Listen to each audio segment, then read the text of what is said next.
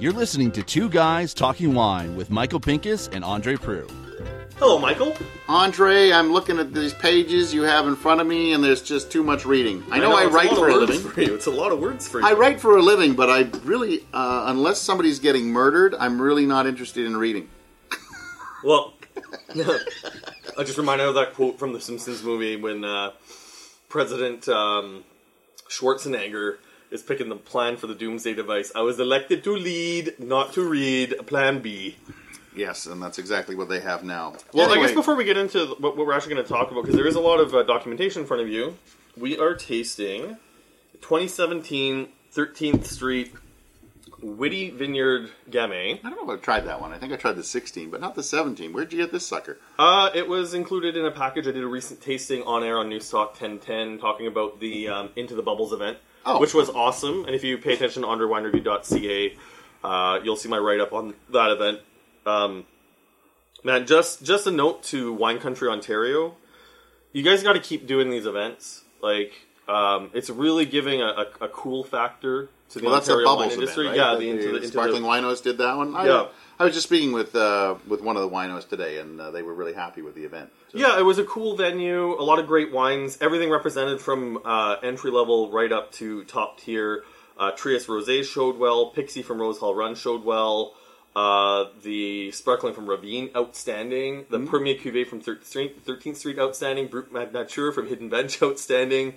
Carte Blanche from Henry of Pelham, did you just want to get the list of wines they poured? I know, it was all just a solid event. But anyways, we'll move off of that. Anyways, I know I've been really jazzed about 13th Street. Oh God, it's working its way into my lexicon. Love it! You know, I've been pretty jazzed about 13th Street over the past couple of years. And I know I've even told... I've told Ilya, I've told JP that it really feels like the winemaking has turned a corner there. So if you're someone who's kind of fallen away from 13th Street, now's the time to rediscover it.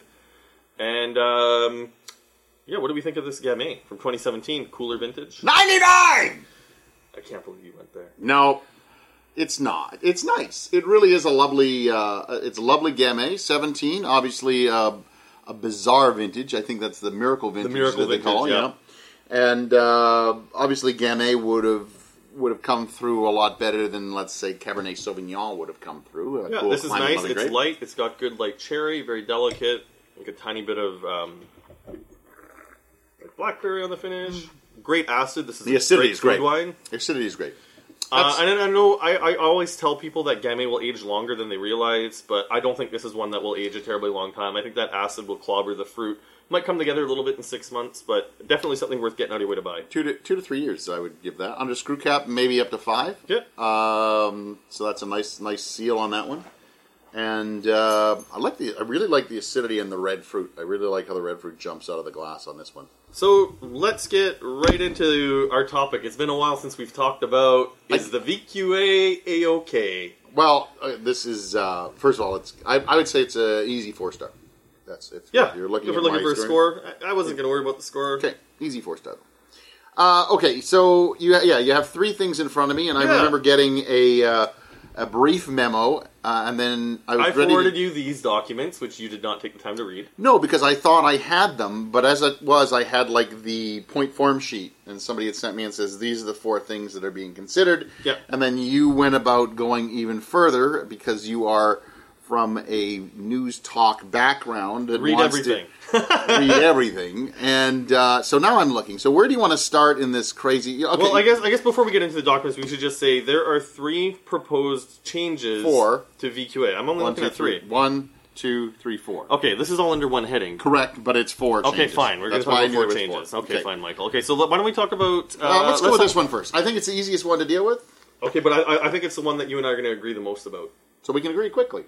Okay, so first off, so right now, VQA is both a designation on a bottle, and the name of the regulatory body that manages they're the gatekeepers of the rules. So let me just read this and the purpose. How about that? Okay. So it says, change VQA Ontario's corporate name to Ontario Wine Appellation Authority to better reflect the regulatory responsibilities of the organization and reduce confusion about its mandate and activities.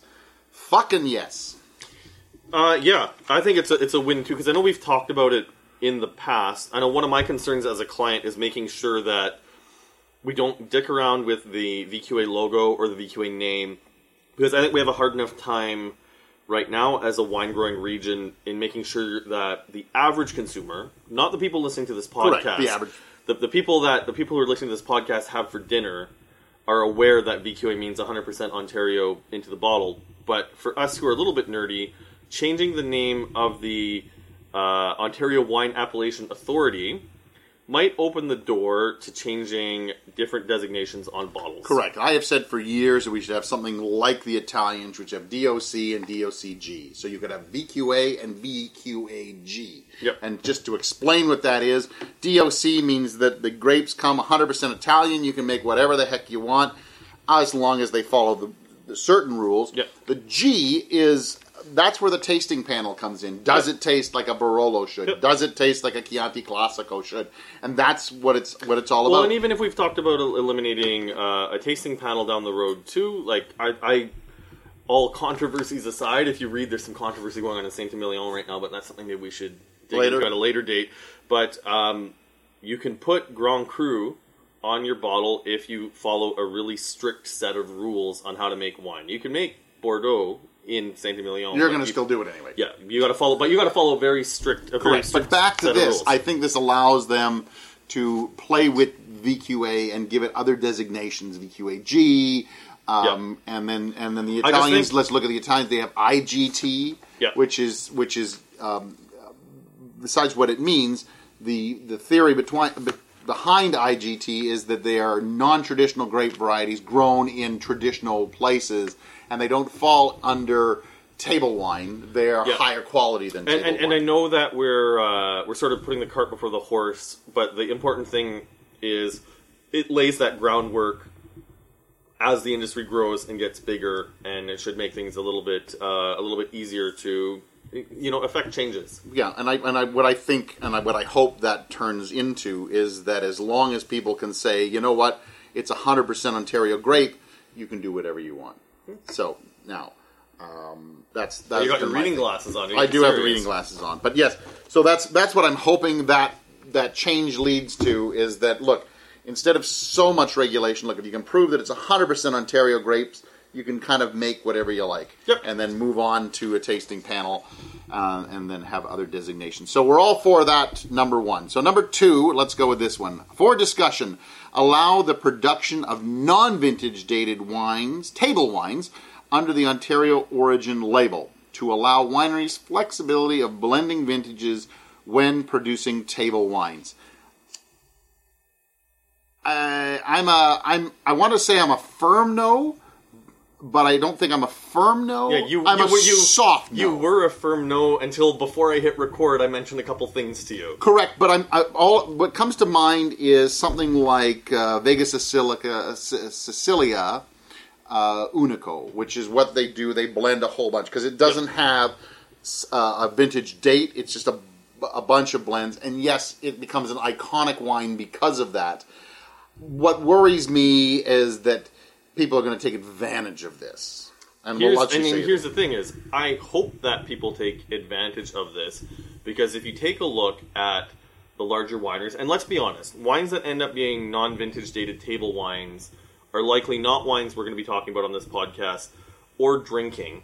But what I hope is that this is something that some of the larger wineries, places like Peller or Constellation. Does Constellation make ICBs? It'd be Vincor, it'd be actually Arterra, the company, but it would be under a number of their other labels. Anyways, just the companies who are still manufacturing ICB wines, this would hopefully give them some flexibility to create a VQA table wine, even without a vintage on it, so that consumers know that it's coming from Ontario. And let's just say, hopefully, that is a little bit more reflective of the terroir, even if the quality isn't there. But when I was speaking to David Stasiak of Rockway, I mean, for a winery like that makes boatloads of their Patio 9, this might help them create a more consistent product year in and year out. And I mean, that's, once again, a wine I think you and I both love having in our house. Not something we're reviewing on a regular basis. Look, Patio 9 is a decent little patio wine. Yep. But when I'm talking about Vega Sicilia, the Unico stuff. We're talking about a wine that they have made so iconic, and it is expensive, and it is something that people and you're thinking at the other end. Okay. Yeah. So what I'd like to try to avoid is that cheap shit. And if somebody is going to make something like the Vega Sicilia and make it something so unique, something so... I don't know where to go with this one. I think it has to be, and as much as I hate regulation, when it comes to this, I think this is something that has to, if they do pass it, it has got to be regulated to a point where of course it it'll be regulated. But I mean, it's got to be regulated to the point where it's like you can't just put shit in the bottle because you can't put it anywhere else. Well, here's the thing: is these wines would only ever be certified VQA Ontario, which means they would have to pass a tasting panel still. But then again, we go back to question one: if we get rid of a tasting panel, okay, but getting rid of a tasting panel, like that's not even remotely close to this. Like that's going to be a down the road sort of thing. I think that non-vintage dated table wines could be a way of taking large amounts of wines from a weaker vintage, like 2017, which is now sandwiched between two very hot vintages, 16 and 18, and hopefully bumping the quality up. And maybe we'll see people moving away from a cellared in Canada to a higher quality entry-level VQA wine. I don't know. I'm on the fence about this one. I'm originally a hard no, then a soft no. I'm still a fence sitter, but you know what? This is one of those non-vintage dated table wines. Somebody's got to make. You know what? Somebody's got to make one that just shows that we can do a good job with it. I think. I just don't want shit in the bottle for the sake of shit in the bottle. That's I don't want to drink shit in a bottle either. That doesn't sound very pleasant. Correct. So that's. I guess somebody's got to convince me on that one by making one and going. This is what we're thinking. Yeah. Okay. Let's move on to number 3. So this one has 2 parts to it. So the proposed regulation changes. Add grape variety Marquette to the list of permitted grape varieties. And number 2, further expansion to the list of permitted grape varieties. Yes. Now there are some little subsections in here. I don't know if you want to get into that, but let's just go with the larger form. Add grape variety Marquette. Yeah, Marquette. I'm all for us working with different hybrids, and I do think that hybrids definitely have a place in our industry, especially with where wineries are popping up. I was recently at Adamo, and they have a bunch of vinifera planted there. They're working with geotextile, but that's some neat shit. It is. It really is. Holy really God. Is. When we went to that one in Quebec and he's using geotextile. Domaine Saint Jacques. Yeah, we got to give a shout out to Yvonne. Wow. Something else I have to write about on my website. Jeez, you know what? I actually just recently sent people over to him. They said, we're in Montreal. Where can we go? And I said, hey, why don't you take a half-hour trip outside of Montreal? But, I mean, you take a look at Nova Scotia, for example, though, and you see what they've accomplished with the Tidal Bay appellation. And those wines are made essentially with hybrids. Actually, not essentially. They're made with hybrid grapes. And those wines taste, for the most part, pretty damn good. If you can make them taste good, then go for it. But now, let's face it, when we're talking about what's happening in Ontario right now, Baco Noir is our flag bearer, and more often than not, it's not so good. That is correct, and that's the other problem. But as you said, there are regions within Ontario that are starting to pop up, or wineries anyway, that they can't grow Cabernet. They can't grow Merlot. Yep. They can't grow Pinot and Chardonnay are pretty much... They can grow anywhere. And one of the hybrids listed here... Well, I'm going to get to that in a second. But first of all, let's talk Marquette. I've tried a lot of good Marquette. Yep. I think Marquette is one of those varieties that seems to be It's starting to lean towards well. Pinot-esque. Yeah. Like but it still has that kind of rough around the edges flavor to it. But in a hot vintage, it can lean more Merlot. It can lean even Cab Frankish. So well, I even know, like when I do my tastings on New Stock 1010 from time to time with Ted Wallishin, I've got his taste nailed down. He loves big, juicy red wine, so I do my honor tasting. But I always bring a bottle of Baco Noir or something similar for him to taste because I know that Ted loves it. And by the way, Ted loves the Henry Pelham Family Reserve Baco. He loves that wine. They really, you know what? I'm just a quick shout out. I don't like Baco, and you know that. But a quick shout out to how Henry Pelham is handling Baco. It really is really interesting how they bring that up the scale. You got the regular Baco, the Old Vines Baco, the Reserve Baco, and the spec.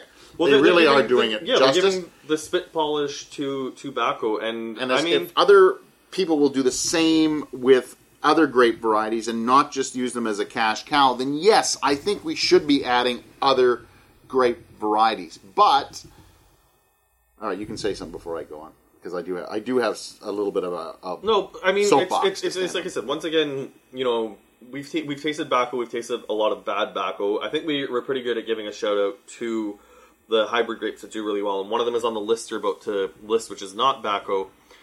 Good wine is good wine regardless of what it's made out of, and I'm always happy when someone brings a bottle of Henry Pelham Tobacco to my house. For most places, it's just a little bit too hit or miss, but hybrid grapes have a place in our industry, and it's important that by opening this up, we're allowing wineries to experiment with other varieties. So what they have here is examples of these other varieties are Lacadie Blanc, Regent, Harrow HG, Harrow's HG is the one I wanted to give a shout out to. It's one that is only used by Cooper's Hawk, and I believe they've sold some to one of the other wineries out there. I'm sorry, I can't remember who. Yeah, so it's the Lake Erie North Shore that's going to start seeing some of these varieties, unless it makes their way to Niagara. Frontenac, which the Carlo uses, makes a great rosé. Yeah, the different color from Frontenac Gris, Frontenac Blonde. I think so. Prince Edward County is using some of those, and then there's the other Minnesota hybrids. Now, I have always been of the thought that as long as you can prove that the grapes are grown 100% in Ontario, that they should have some sort of designation from Ontario. Yep. And that has always been my thought. It's because everything is just so streamlined to being only these wines, and yet we want to prove that Ontario wineries can make all kinds of things. And it really stymies any kind of experimentation. Yeah, and I think to a greater point, because by not allowing these. Well, grapes. and I know yours and my are one of our greatest criticisms about the VQA tasting panel is the fact that typicity is one of the things that they taste for, which is still something that I have a problem with.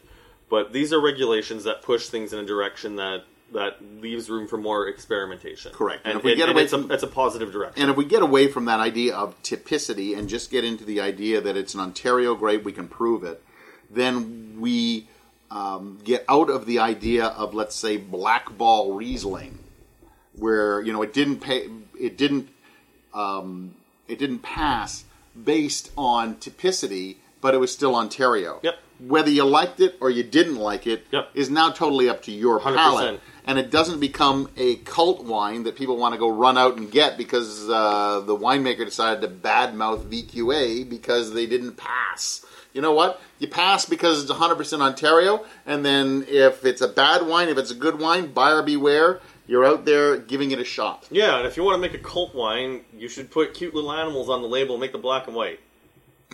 Oh, Lord have mercy on my soul. Hashtag shameless. Oh, man. Let's hope nobody Speaking of which, listens did I tell you that there's a soft launch of some Chardonnay that me and some friends made?